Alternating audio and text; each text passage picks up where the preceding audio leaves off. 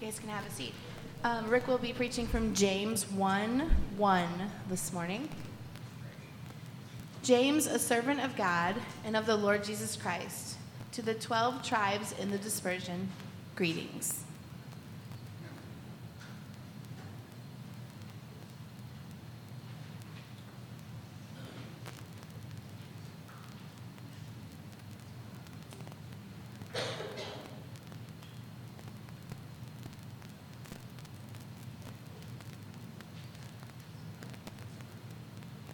Good morning. There we go.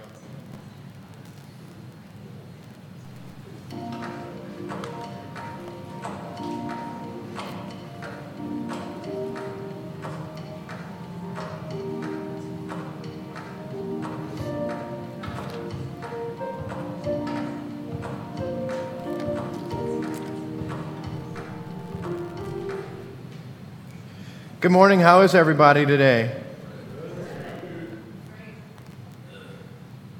I don't believe any of you with that enthusiasm.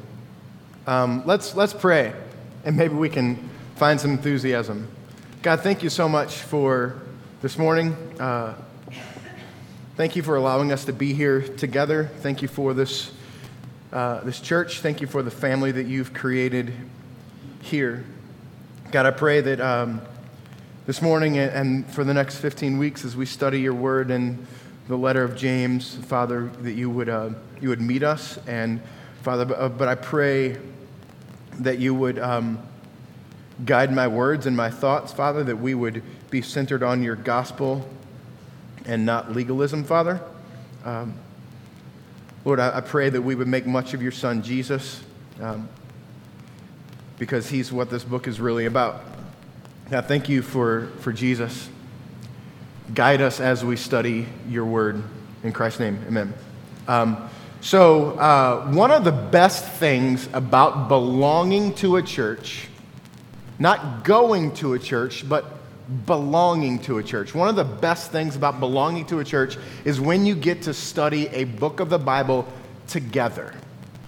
And one of the things that Ben and I have been praying about for James, this series, is that we would get to study this book together.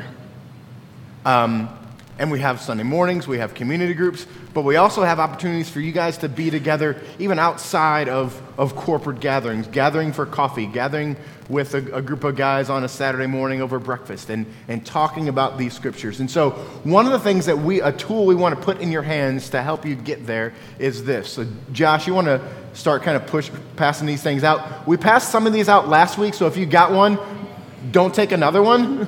But if you didn't, take one of these now. Can we have them raise their hand? Yeah, if you want one, need one, raise your hand, and Josh will bring it to you. So what this is, it's a journaling Bible, and it is, let me just show you as they're passing these out. I don't know why I do this. We do stuff like this and pass stuff out, and no one pays any attention to me for like the next 5 minutes. So I'm just going to go sit over here for a while, and it is cool, isn't it? No, I didn't make it. What it is, it's all of the scripture, the ESV version of the scripture, which is what we'll be preaching by, and on the right side of the page is a place for you to journal. And then also on let me borrow your bulletin for a second. On your bulletin that Ben gave you when you came in today, this is like the dates and the scripture that I'll be preaching on that day. So we gave you this so that perhaps you might want to read and journal and write some thoughts down about what I'm about to preach. So next week is James 1:2-8. So if you want to read that this coming week to be like in preparation and study for that, you've got this for that. So if you want to slide that in your little book, that's great too. But the goal, the point, the purpose is for us to engage the scriptures. And again, one of the best parts about belonging to a church is getting to study the Word of God together. And so we'll do that corporately on Sunday morning for the next 15 weeks. We'll do that corporately in community groups for the next 15 weeks. But what I hope this begins to do is for you to do that privately with this, and for you to do that with others that are in this room. Maybe somebody in your community group, you would begin to study the book of James together and apply it to your hearts. And Mike has already led us in the call to worship this morning about what that might look like, that the book of James, and this is kind of my challenge, because on the surface, the book of James looks like do these things and don't do these things. And on the surface, that's what it looks like, and kind of who we've been as a church since our beginning is kind of in rebellion against that. Like, do this, but don't do this. The book of James is not just a list of commands, though it is the most command-rich per verse book of the entire Bible. There are, I think, 108 verses in the book of James, and there are 59 commands. So more than 50% of the verses, on average, hold the command. And so there's a lot of commands that are here. And I think for us, in this culture, in the place where we find ourselves, when we come across a command, not biblically, but in our lives, when someone tries to tell us what to do, we bow up a little bit. Can we be honest with each other enough to say, if somebody tells me what to do, I'm going to bow up a little bit, because my will, he's pointing at his wife over there. Because I think the truth of that is, like, we have really strong wills. And when somebody wants to tell me what to do, we treat that as an imposition on our will, right? But it's not necessarily a negative. So, who enjoyed a muffin this morning? Who enjoyed one of those muffins back there? On a diet. You enjoyed the muffin, and that muffin is the product of following directions. Like on the back of the box of muffins, it says preheat oven to 375 or whatever. And it says add water or add this many eggs or stir this in first and then stir that in later. And like, we don't treat that as an imposition on our will. We treat that as guidance to get us to some place that we're going to wind up with a tasty muffin. And I want you to see the book of James in that respect. So Mia, my sweet little daughter back there, made all those muffins last night. If she had decided, you know what, adding water, let's just not add water, let's add coffee. You're excited. That would have been great. Or if you're like me, coffee is gross and it would have made it awful. Or what if she would have said, I don't really want to use this powder, I'm going to use dirt. And she's baked, like added eggs and water and whatever to dirt. It would have been gross, right? I want you to see that. Two good examples of this issue, this idea, is following the will of God, following His commands for us, gossip and lust. Gossip brings, when you engage in gossip, it brings a temporary, fleeting moment of joy. I'm going to be honest with you. When you gossip, it brings you a temporary, fleeting moment of joy. Right? Does that do that for you? But ultimately, what gossip is doing, it's dehumanizing someone else. Like, at your expense, I'm going to make myself feel good. And it's fleeting and it just happens for a moment. And it leaves you worse than you were before. Lust is the same way. It objectifies a human being and dehumanizes that human being. Like, your purpose on this earth is to gratify me. That's dehumanizing. But in a moment, it feels good. When you engage in lust, in that moment, it feels good, but it dehumanizes someone else, and ultimately it dehumanizes yourself. And I hope that you can see these things When Scripture tells you not to lust, when Scripture tells you not to gossip, I hope you can see it's not trying to rob from you, it's trying to give to you. And that's the heart of this book. When we encounter commands in this book, 59 out of 108 verses, when we encounter those commands, it's my prayer that we will see them as God not imposing His will on us, but God imposing His love on us. You hear that? A command from Scripture is not just God imposing His will on you, it's God imposing His love on you. And that's why faith is such a crucial aspect to this book. The little intro video you saw is faith. We put our faith in hundreds and hundreds of little things every day. Every time you flip on a light switch, that's an act of faith. Because when you flip that light on, you expect light to turn on. We place our faith in stuff all the time. That's why understanding that God's commands are here for our good is an act of faith. And that's why faith is such an important role here.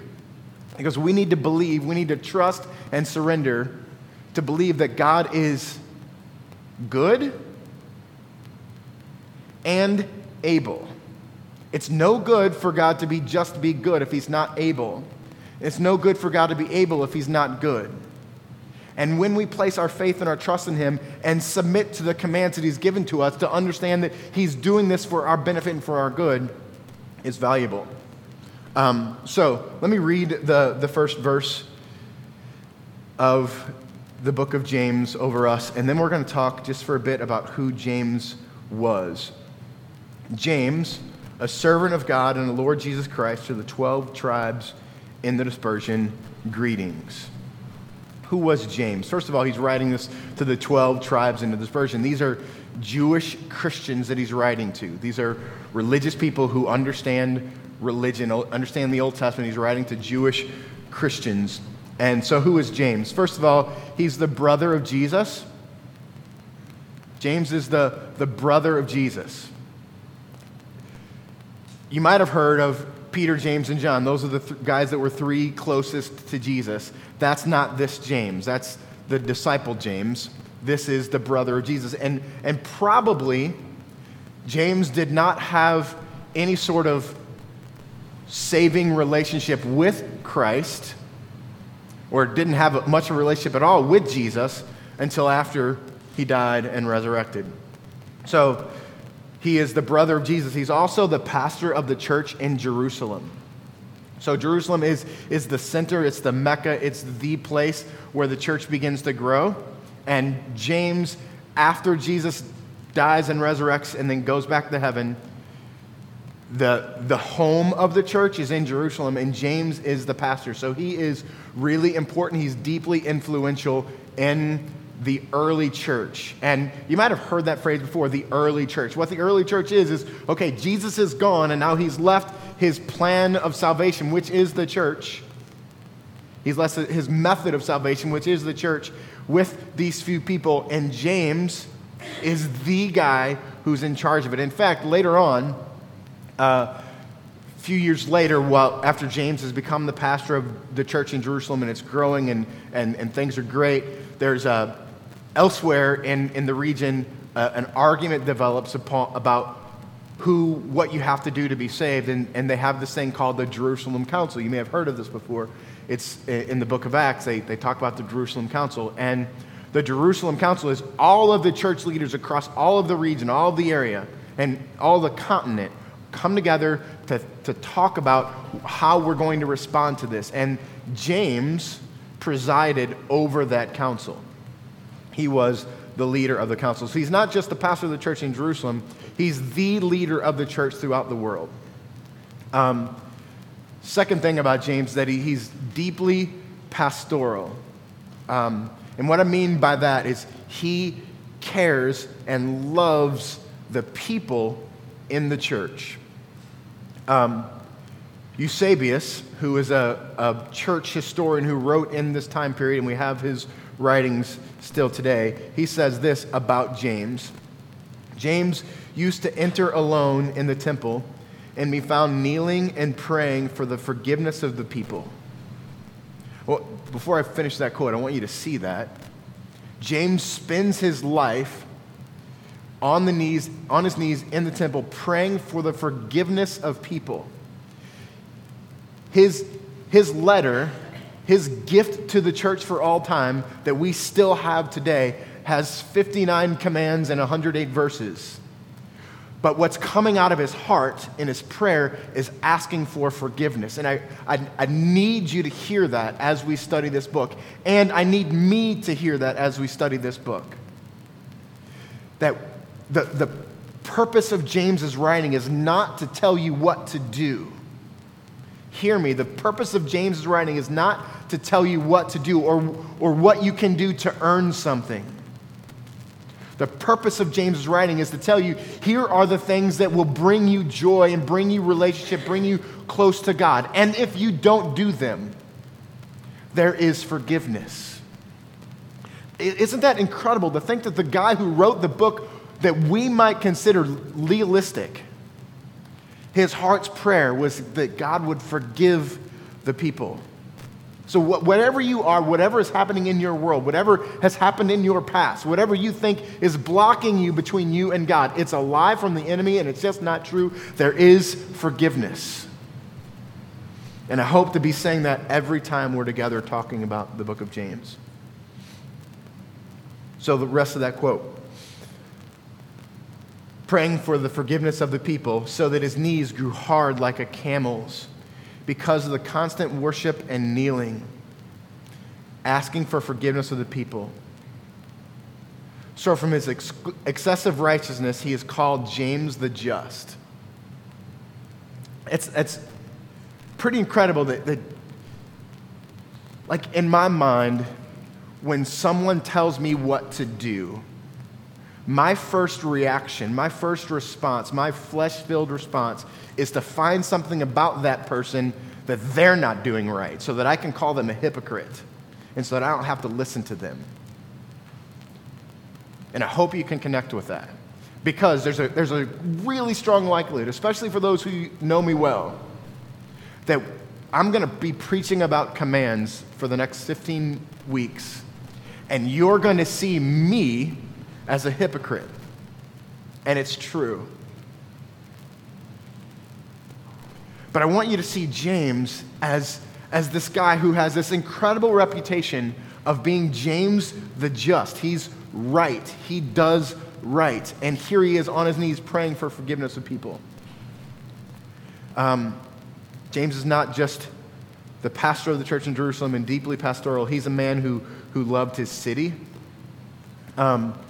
James never left Jerusalem.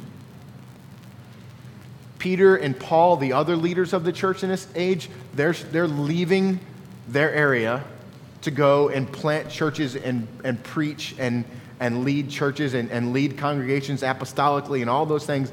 But James loved his city and he never left.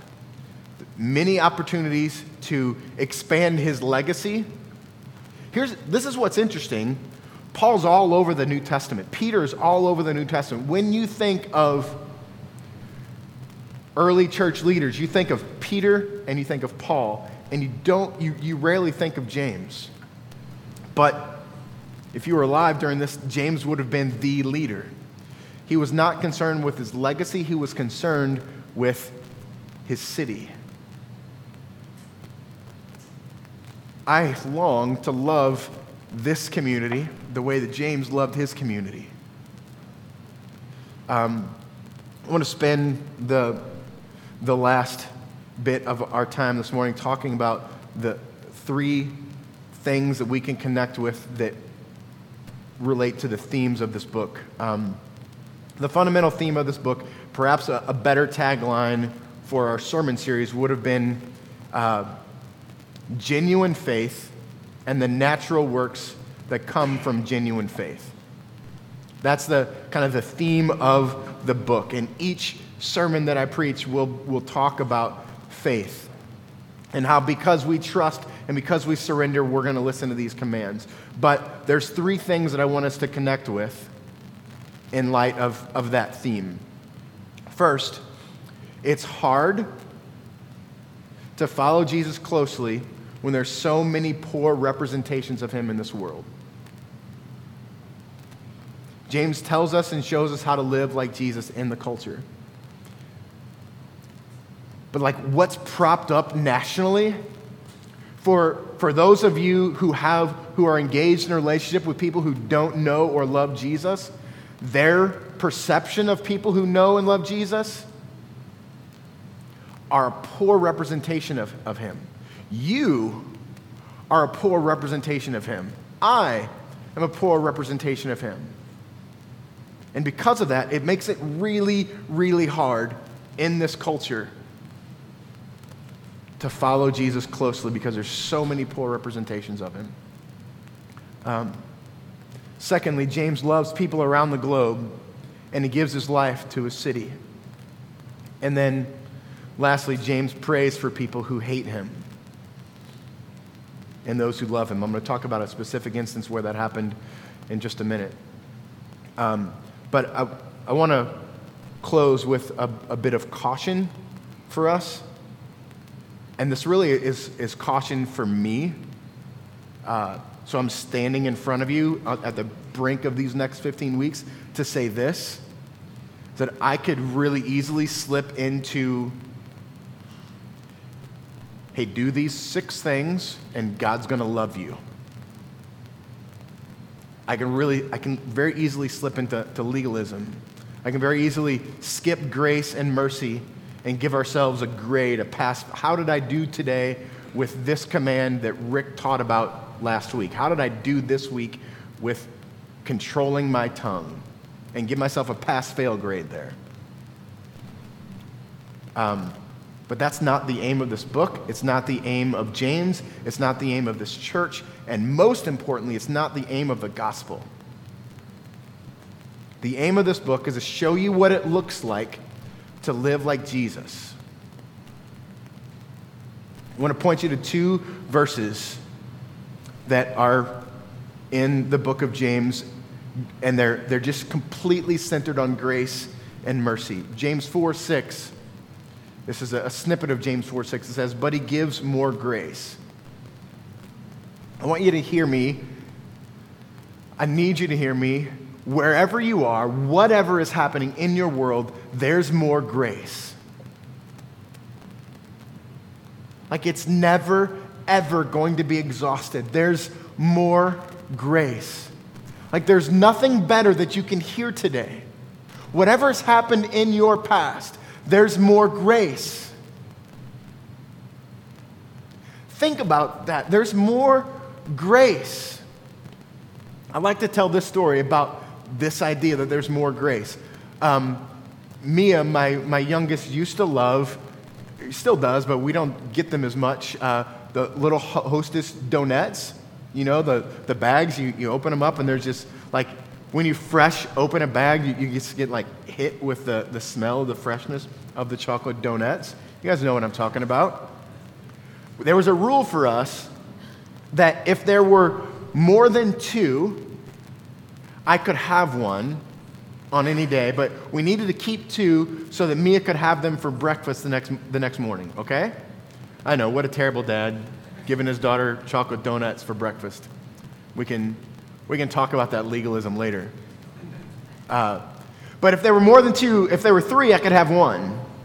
If there were 2, I couldn't. I wasn't going to have them. This verse is like opening that fresh bag. Always. You're never going to open the bag and there be only 2 donuts left. There's always more grace. No matter who you are, no matter where you are, there's more grace. And the beautiful part about that idea, it's a great concept that there's always more grace, but it's an incredible concept when it appears in a book where there's 59 commands. James is saying, pounding you with commands. But he ends with this. There's more grace. That's really good news, you guys. There's also more good news. In James 2:13, the snippet of that is that mercy triumphs. The long of it is mercy triumphs over judgment. Mercy triumphs over judgment. When we see a command that we fail on, and when we get to the part about taming your tongue, you're all going to fail. And I'm going to be screaming this verse over and over on that day when we read about your tongue and how you can't control it and how it's a blazing fire and a small udder that changes an entire ship. We're going to be talking about that, and we're going to feel really bad about ourselves. And I want you to remember this verse on that day. Mercy triumphs over judgment. Mercy triumphs over judgment. More grace and mercy triumphs when we fail. I want to... Actually, if you don't mind, I'd like to stop and pray, because I think this is vital for our lives and vital for this series, that we would stop and let this hit. God, thank you for this morning, and thank you for the truth of your word. Thank you for the commands that James has given to us. But Lord, I pray that these ideas, that there's always more grace and that mercy triumphs over judgment, would lodge themselves deep in our souls, and we would believe you,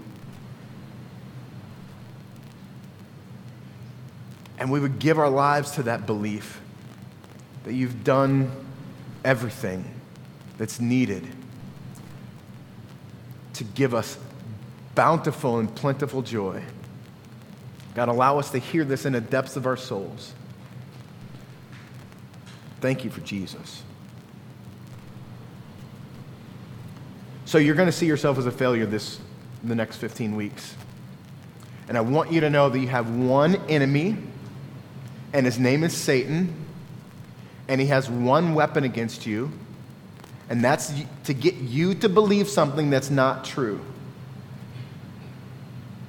So when the enemy says you're a failure, say, rob him of his weapon and say you're right, but there's more grace, and mercy will triumph.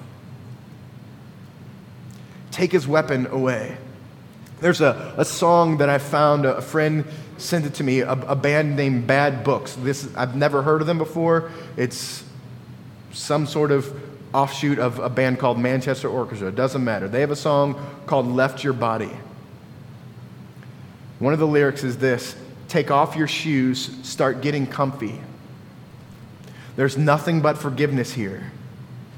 There's nothing but deliverance here. It's pure and larger than you could be. Like when we receive blame, when we see our failure, take off your shoes and get comfortable and understand there's nothing but forgiveness and there's nothing but deliverance here because of Jesus. Everything is pointing to him. Even when you sin, even when you fail, even when you encounter a command that you know you can't achieve, there's grace and there's mercy there because of what Jesus has done. There's always more grace, always. And mercy triumphs over judgment. I told you I was going to tell you this story. I want to tell you the story about the death of James. James is addressing a crowd, and he's on the roof of the temple, on the roof of the church. Imagine this church and James standing on the roof. And a group of, not just the church is there, but a group of people who want to see him fail are there. And those are called Pharisees. And the Pharisees climb to the top of the roof where James is, and they push him off of the roof. But he doesn't die. He hits the ground, and he gets up and he begins to pray. Then the Pharisees that are on the ground begin to pick up stones and throw them at him. And they're hitting him with stones. And what's James doing? He's praying for their forgiveness. But he's not dead yet. Here's how he eventually dies in this moment. He's been pushed off the roof of the temple. He's been stoned, and he's still alive, and he's still praying. A fuller, you guys know what a fuller is? In this day, he was the one who cleaned large rugs and carpets. And he would clean them, and then he would have this large stick that was probably 3 to 4 feet long and about that wide. A fuller walks up and literally beats him to death in front of hundreds of people. What's James doing? He's praying for their forgiveness.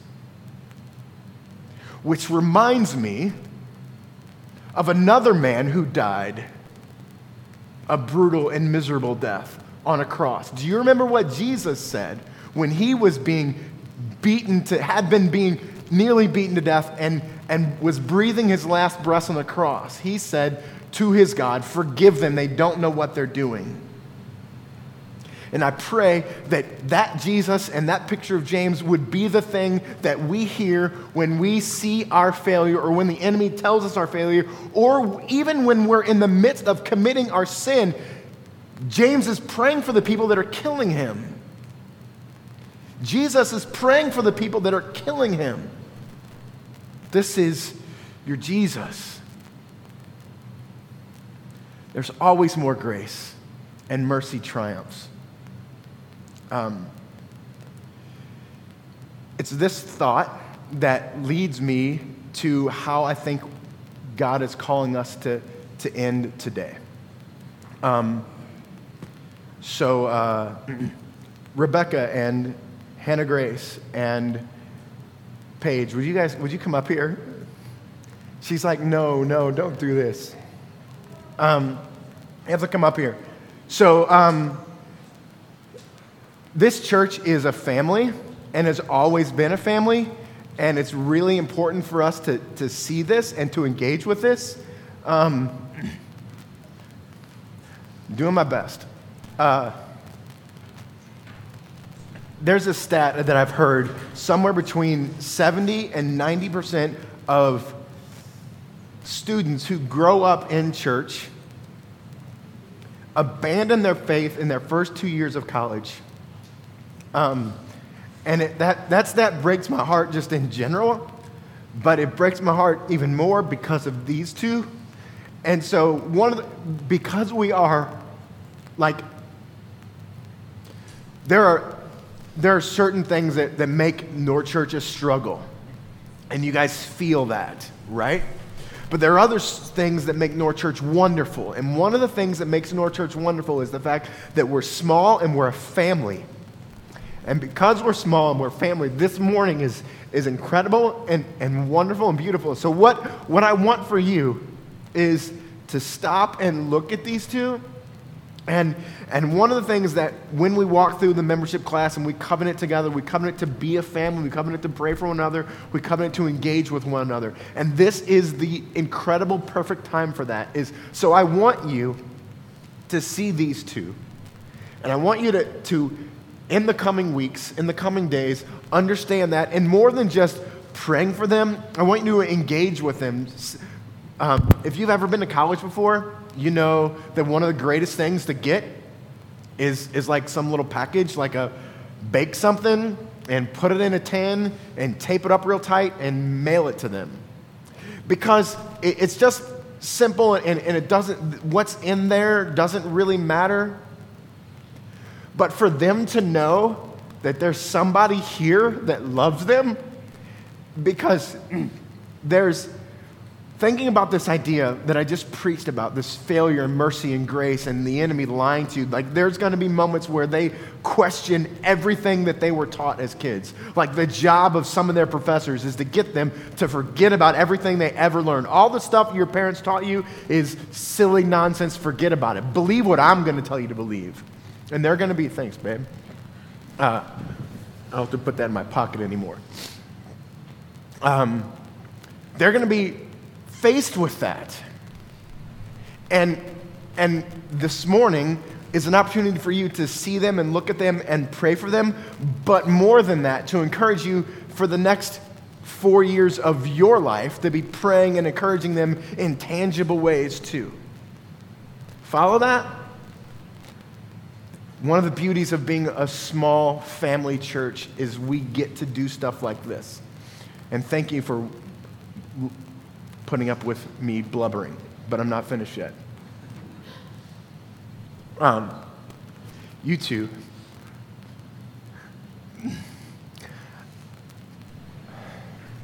I want you to see this.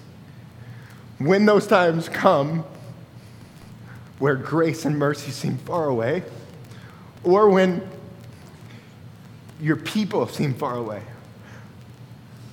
stop looking at me and look at them. Understand these people are here, and like we're together to push you towards the gospel. And my prayer is that like this moment would be burned into your brains when loneliness comes in. And I like, you're my daughter, I love you, and you're my daughter's best friend, I love you, and all of that, those are wonderful things, but we're here crying, and we're here partly because of the loneliness and you're going away, but we're here, at least me, because I'm so desperate for the gospel to go deep inside of you that when the enemy strikes, you see and understand that there's people here that love you and are praying for you and pressing the gospel into you. And the person standing between you is a person that's been showing you that since you were 5 years old, both of you. So I'm going to wipe my nose and Rebecca's going to pray. I read a quote this week that I think is perfect for this. So I want to read it over you, and then I want to pray for you. I'm going to try. When people fail you, and they will, Jesus is ever faithful.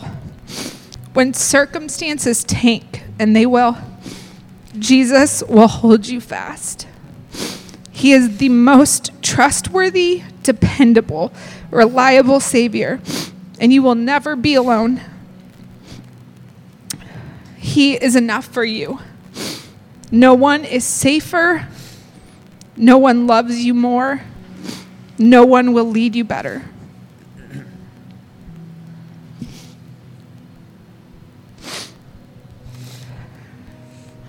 God, I'm so grateful for these girls and for the opportunity to have been able to invest in them.